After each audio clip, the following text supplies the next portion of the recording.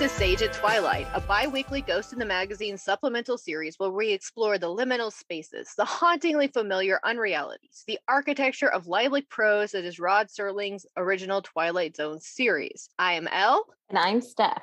And today we are going to take a look at episodes 17 through 20 of the first season of the show, which originally aired in 1960. This includes The Fever, The Last Flight, The Purple Testament, and Elegy. I will be discussing The Last Flight and Elegy with Steph, and then I'll go over the other two briefly. So The Last Flight revolves around a World War I lieutenant named William Decker who lands in an American airbase in 1959, and it causes a bit of a stir. After a conversation with two officers, Major Wilson and General Harper, he realizes that the man he left in a doomed position in 1917, old Leadbottom, Air Vice Marshal Alexander Mackay, somehow survived and became a hero in the subsequent Second World War. Decker takes this information to mean that he has to go back and sacrifice himself for the dude, for Mackay to live on and save lives in his later war hero exploits. So he escapes to set things right, which Wilson and Harper verify once Mackay arrives. So, what did you think about the time travel mechanism in this one, Steph? I didn't think it was that bad. I understand that it was just a white cloud, which for some reason they kept saying white cloud, like there weren't clouds in the 50s, but I know that to be false. Were there different colored clouds in the 50s? White, the unicorn of clouds in that area or something? I mean, maybe everybody actually wore rose-colored glasses and then they forgot they could take them off and that white was a thing. I'm not really sure. I didn't think this was that bad only because I always think about the Bermuda Triangle when I think about planes specifically and planes getting lost and reappearing or whatever, and that place is creepy. I don't think they really pinned down exactly what goes on there. So, hey, white clouds and time travel, why not? I think the thing that bothers me about it is his absolute insistence that if I get back into my plane and fly up again, it's just going to happen again. Are you that sure that that mechanism works going back? You have some anomaly of your natural environment putting you forward or back in time. You don't just go back through. But that's if you have time to sit down and think about it as a theory. This man's life was shook, okay? It was up and down and all around, and he went through a lot of emotions in a short period of time. True. So I'm not so sure that he was so certain it was going to work as opposed to what else am I going to do? Maybe he just was like, this is it, because what else was he going to do? Stay? Well, another thing I didn't understand is how did he know that Mackay didn't just have a lucky maneuver out of the situation or somebody else came to his aid? I don't know what it's like to be in war. I don't know what it's like to fly a plane either. But I do know with horror movies, the reason why I get so scared sometimes about little nothing things is because I'm putting myself in this situation. So I see where the mechanisms are there. It was one of those places where the openness of the Twilight Zone, write your own story around it, gave it fatal flaws, because I just didn't see time travel mechanism as being something reliable. And I also didn't really see where he got the absolute belief thunderstruck into his head. He didn't explain it. There was no real reason. Like, I don't remember which episode it was. Each of the airmen, they came back from a stealth mission and then they started disappearing. And right before they disappeared, they had this panic attack and they would be like, I'm not supposed to be here. It just doesn't feel right. A good mechanism, Sure, but it was like a solo man's journey. I think most of it took place in his mind and in his memories. He was like blooping from one thought to the next pretty drastically, and the other two men are like, no, yes, no. They really just suspended the disbelief pretty quickly too for military men. Mm-hmm. If it was today, I feel like that toy plane he was flying would have gotten shot down before it even landed. But 1,000%, they would have obliterated him like, foreign flying object in our airspace, shoot that shit down. I have no idea. Maybe I'm missing context here, but I would also think that they were in the middle of so many conflicts. Yes, I can't imagine if I'm at my job, I work at a dispensary, and the door opens and someone comes in with a bunch of weed from a different time, and I'm just like, you're not in the dispensary uniform. Where's your manifest, bro? I can't accept that without a manifest, and I don't even work for the military. I need time traveling weed salesmen. This is something we need. Hey, if that's a job, Sign me up. I don't care Same. what the risks are. I'll deliver your weed to 2042. And I'm like, oh, wow, you don't have Triangle Kush anymore? That's wild. Here you go. Capitalism could hard fuck up time travel Hmm. because then we start pulling endangered things from other times that have already become extinct. There's a fish that they thought went extinct or something like that. Mhm. And they were selling them for their swim bladders or whatever. And now they've rediscovered this fish and it's putting this other thing in jeopardy. And I'm just like, why don't you go back to pretending the fish doesn't exist? The other thing that kind of played with my mind as a modern viewer is the fact that 1917 and 1959 are 42 years apart, and 1959 and 2021 are 62 years apart. Dun dun dun. Considering how weird his uniform and stuff was to them, and then Hmm. us trying to break down this piece of art from that period of time, like how Hmm. foreign it all is. I mean, a thought. I like your number brain. So here's my just random things brain. The way that Makai's last name is spelled doesn't look like it would be pronounced that way. It's spelled like Matt K, and that they called him Lead Bottom. And he's also embarrassed of it. Like, really, are you that much of a prissy bitch? You survived getting shot in the ass? I would love to be called a lead bottom, okay? That's a good story, especially if you're like a Yep. military man. That's something to brag about, Lead Bottom. It's like, that's right, I got a bullet in there, thick with 3 C's. The next episode. So in Elegy, we meet Kirby, Weber, and Myers, 3 astronauts from the 22nd century Earth who have crash landed on a meteor millions of miles from Earth. And they find that their surroundings are suspended in time, and that everyone that they encounter is unable to or does not interact with them until they encounter Jeremy Wickwire, who identifies himself as the caretaker of the establishment, a floating cemetery that allows rich people to live out their life's fantasy in death. They accept a drink from him and continue the conversation, only to find out the dude's a robot. And they drink some fancy embalming wine, and oops, looks like they're home after all. What was the name of that embalming wine? It was something really fucking cool. I have it written down because it was one of the symbols I pulled out. It's Liebfraumilch. I don't know how to say it, but it's a sweet German wine. The name translates like love, Frau is woman, and milk, it translates as beloved lady's milk. And it's referencing Mother Mary. Mary is a symbolic figure. She's known for comforting, for easing suffering, for mercy. So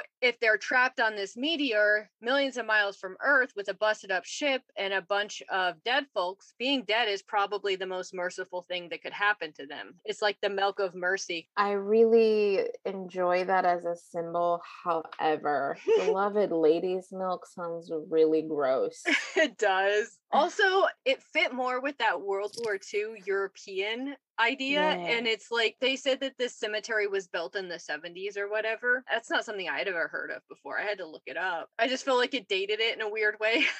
Yeah, But especially because they gave a very late year for mhm. them being alive on Earth. It was a late 22nd century. Another thing for the symbols is Wickwire, because he's a robotic intelligence, but he's Mhm. also there to keep vigil, like a candle, wick and wire. Gas in Spanish. One of them accidentally flipped it. They said wirewick or whatever. Like they just didn't seem to give a shit about having that conversation or like actually learning anything from him. They couldn't even remember his name. His name is pretty easy. I think that they were pretentious white astronaut men, and that's why they got poisoned. Also, like the pretension of this episode in general. This is just seething with it. The idea that that mid-century nuclear family crap was as good as it gets. I mean, I can see it on one hand because we're looking at 59, which they've come through wars, they've come through the Great Depression, and they probably felt pretty amazing, kind of evening out. But they were still actively dehumanizing people based on gender, sexual orientation, and race at this period of time. If that was the pinnacle of Earth civilization before nuclear war, that's actually a pretty dim idea of what the future could be.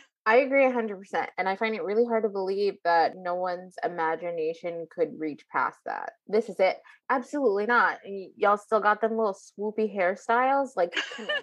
He was saying that they're trying to find peace after death. You can't achieve that peace on Earth. So why replicate basic bitch Earth shit? The other thing is, all of this said, these guys' fantasy, these astronauts that lived in this hell world that was after the nuclear apocalypse and 200 years of building back from that, their greatest fantasy that they ended up living their eternity in was to go home. So for the 50s being so great, they took one look at it and they're like, nah, get out of here. Not for me.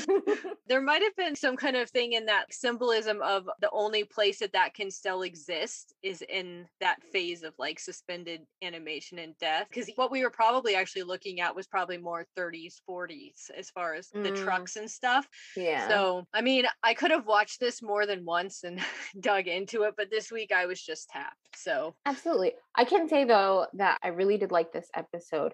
And what I liked the most was that these dudes are sitting there freaking out, and Mr. Wickwire is just like, you don't have to freak out for much longer, bitches. My favorite part of watching this episode, may I just say, was when they came upon the tractor and they're like, what's that? And I yelled, this is an American Dad reference, my bad, tractor boy. And then Gabe from the other room through the wall yelled, got you in my tractor beam.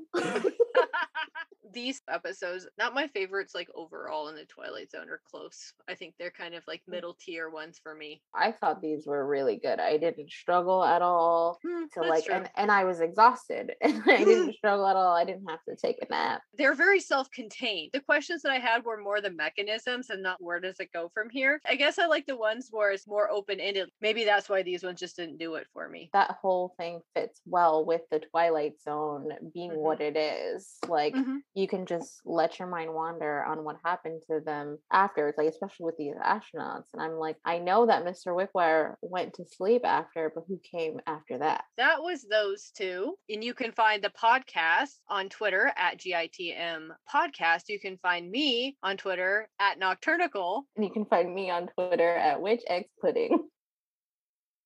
Okay, so the next episode to cover is The Fever. And The Fever revolves around a couple, Franklin and Flora Gibbs. And Flora has won a vacation to Vegas. And Franklin is a self-important, dour little ghoul from Middle America who is just hell-bent on making his every experience unpleasant and, extending that unpleasantness to her. And if it wasn't for the name-farting slot machine that takes him down in this little tale, I'm sure he would find some other way to manifest some ungodly shit that would afflict him simply so he could bitch about it.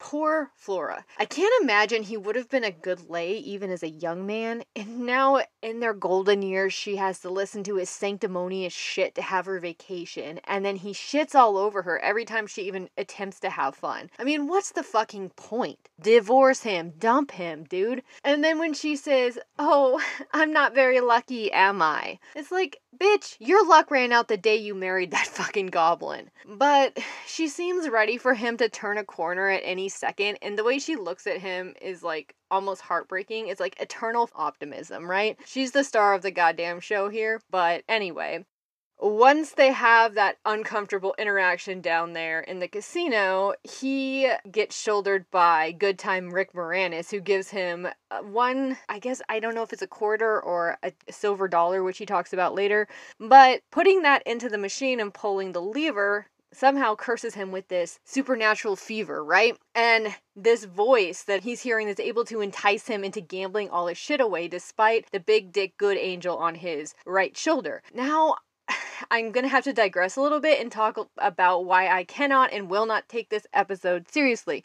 It's not because it's a piss poor representation of an addiction people actually seem to suffer with, which sucks big time. And it's not because I can't stand this dusty old coot, because I can't. It's because as a teenager, a friend of a friend told me the story about sneaking back into his mom's place after curfew, and she was pissed drunk. Anyway, he's trying to be quiet and was almost home free in his room when he hears this weird voice voice calling his name. And it doesn't sound like it's mom, but it's coming from her room. So he goes to investigate to find out that she'd been passing gas in a way that sounded like his name. And yeah, there was probably drugs involved, and he's not a reliable source, but the slot machine saying Franklin is exactly how I expect it sounded, honestly. It sounds like the goddamn thing is shitting his name at him. You know, if I started hearing my name being called in a voice that sounded like the wrong end of some fucking indigestion, I'd probably get my ears checked first, and then I'd see a fucking therapist. I certainly wouldn't decide that I was being, haunted by a magical slot machine trying to get me to pump it full of my money. I wouldn't engage with it. I might leave the hotel. Alternatively, there's always exorcism. Anyway, so he does the thing he wasn't supposed to do because it keeps farting his name, and he keeps engaging with it, and then it eventually stalks him and bullies him out the window, as slot machines do. And then, as his wife and the cop are standing over him, we learn that this bitch's days-long gambling binge had not even been punctuated by sleep. So, seems like our boy Franklin Gibbs was an unreliable narrator as well. Just like the guy whose mom farted his name. Isn't that strange? Absolutely fucking spooky. Wild shit that can only happen in the Twilight Zone or shitty mid-Washington towns. Okay, so the Purple Testament is the story of Lieutenant William Fitzgerald, who begins to see the glow of death on the faces of his colleagues. I'm going to preface this by acknowledging that this episode is full of a bunch of white male soldiers, and I kind of had a hard time to tell the characters apart, so I'm going to just do my best, alright? Fitzgerald, or Fitz as they call him, tries to share his morbid revelation with his buddy, who is Captain Phil Riker. I can't stop thinking of Will Riker from Star Trek TNG. Anyway, Riker thinks he's coming unglued under the pressure of war, which makes sense, but he's obstinate that everything's okay because as a commanding officer, that's kind of his job. But he's concerned and obviously believes him because eventually Fitz sees the glow on Riker's face, and Riker responds by leaving his personal effects out so that they can easily be sent home. But he doesn't try to escape his fate. He goes out to die, which he does. Now, Fitz's erratic insomniac energy peaks when he sees the glow on himself in the mirror. And instead of doing something to change his fate, he just checks out and catches the ride to hell. Same as Riker. He sees it's gonna happen and he's like, what can I do with this? So, the crux of the episode is that fatalism. The fatalism of war, and how even a seemingly magical occurrence like Fitz's death glow sight is barely a blip on the radar. It's lost in the cogs of the larger war machine, the bigger crush of fate. Now, the episode foreshadows that idea as Fitz goes a little kooky in the hospital. He says some really interesting things here. When Riker is trying to placate him and calm him down, he bursts out with, "Well, how can you explain it? How can anyone explain it?" As if he's asking about not just his gift, but the whole damn war and what his gift is in the shadow of the war, right? And then when the injured soldier that he just seen the glow on dies, he snaps at the men that are going to examine the body. And he says, "There's nothing for you to look at but a body. He's dead." It's so very much, there's just no point in it. There's no reason for it. It is what it is. I cannot control it. I'm helpless. And that's the whole goddamn vibe of this whole episode, right? The individual against the larger currents of society in war or peace. The individual against time. It's useless. It's amped up in this military setting because any step outside of protocol is likely to end in a court-martial. And I've also heard things about subtle programming sometimes that's done with soldiers, especially these officers that are responsible for a larger group of people. Like, they don't want to freak out because it's going to cause pandemonium. And there's a scene in here where it teeters on that when Riker draws it back because he is in command. So, in the end, Fitz just has to simply shoulder that useless burden of knowing until he dies too, which he does. Now, that fatalistic bend to the episode weaves through a lot of the Twilight Zone. And it seems to me, though, that the writers are kind of careful with this in this episode and some of the others. They use the flexibility of the unreality of the script and the setting to soften the hardness of that idea of fatalism. I do understand that we as people are authors of our own internal reality, and Fitz would be no different. But sometimes fate is some ridiculous idea that's been hardwired or brainwashed into us. My coward ass would have been running for the hills and trying my luck out there. And maybe I would have died anyway. Maybe Fitz would have died anyway out in the jungle, right? But regardless, Fitz's belief in the inevitability of his death, or the honor position of a soldier or a lieutenant or whatever, landed his ass in that seat, and he rode willingly to his death. So with that, we'll close this episode. Until next time, maybe don't party with robots who offer you weird German wine, or put your money into name-farting slot machines. And hopefully, we'll be talking again in a couple of weeks.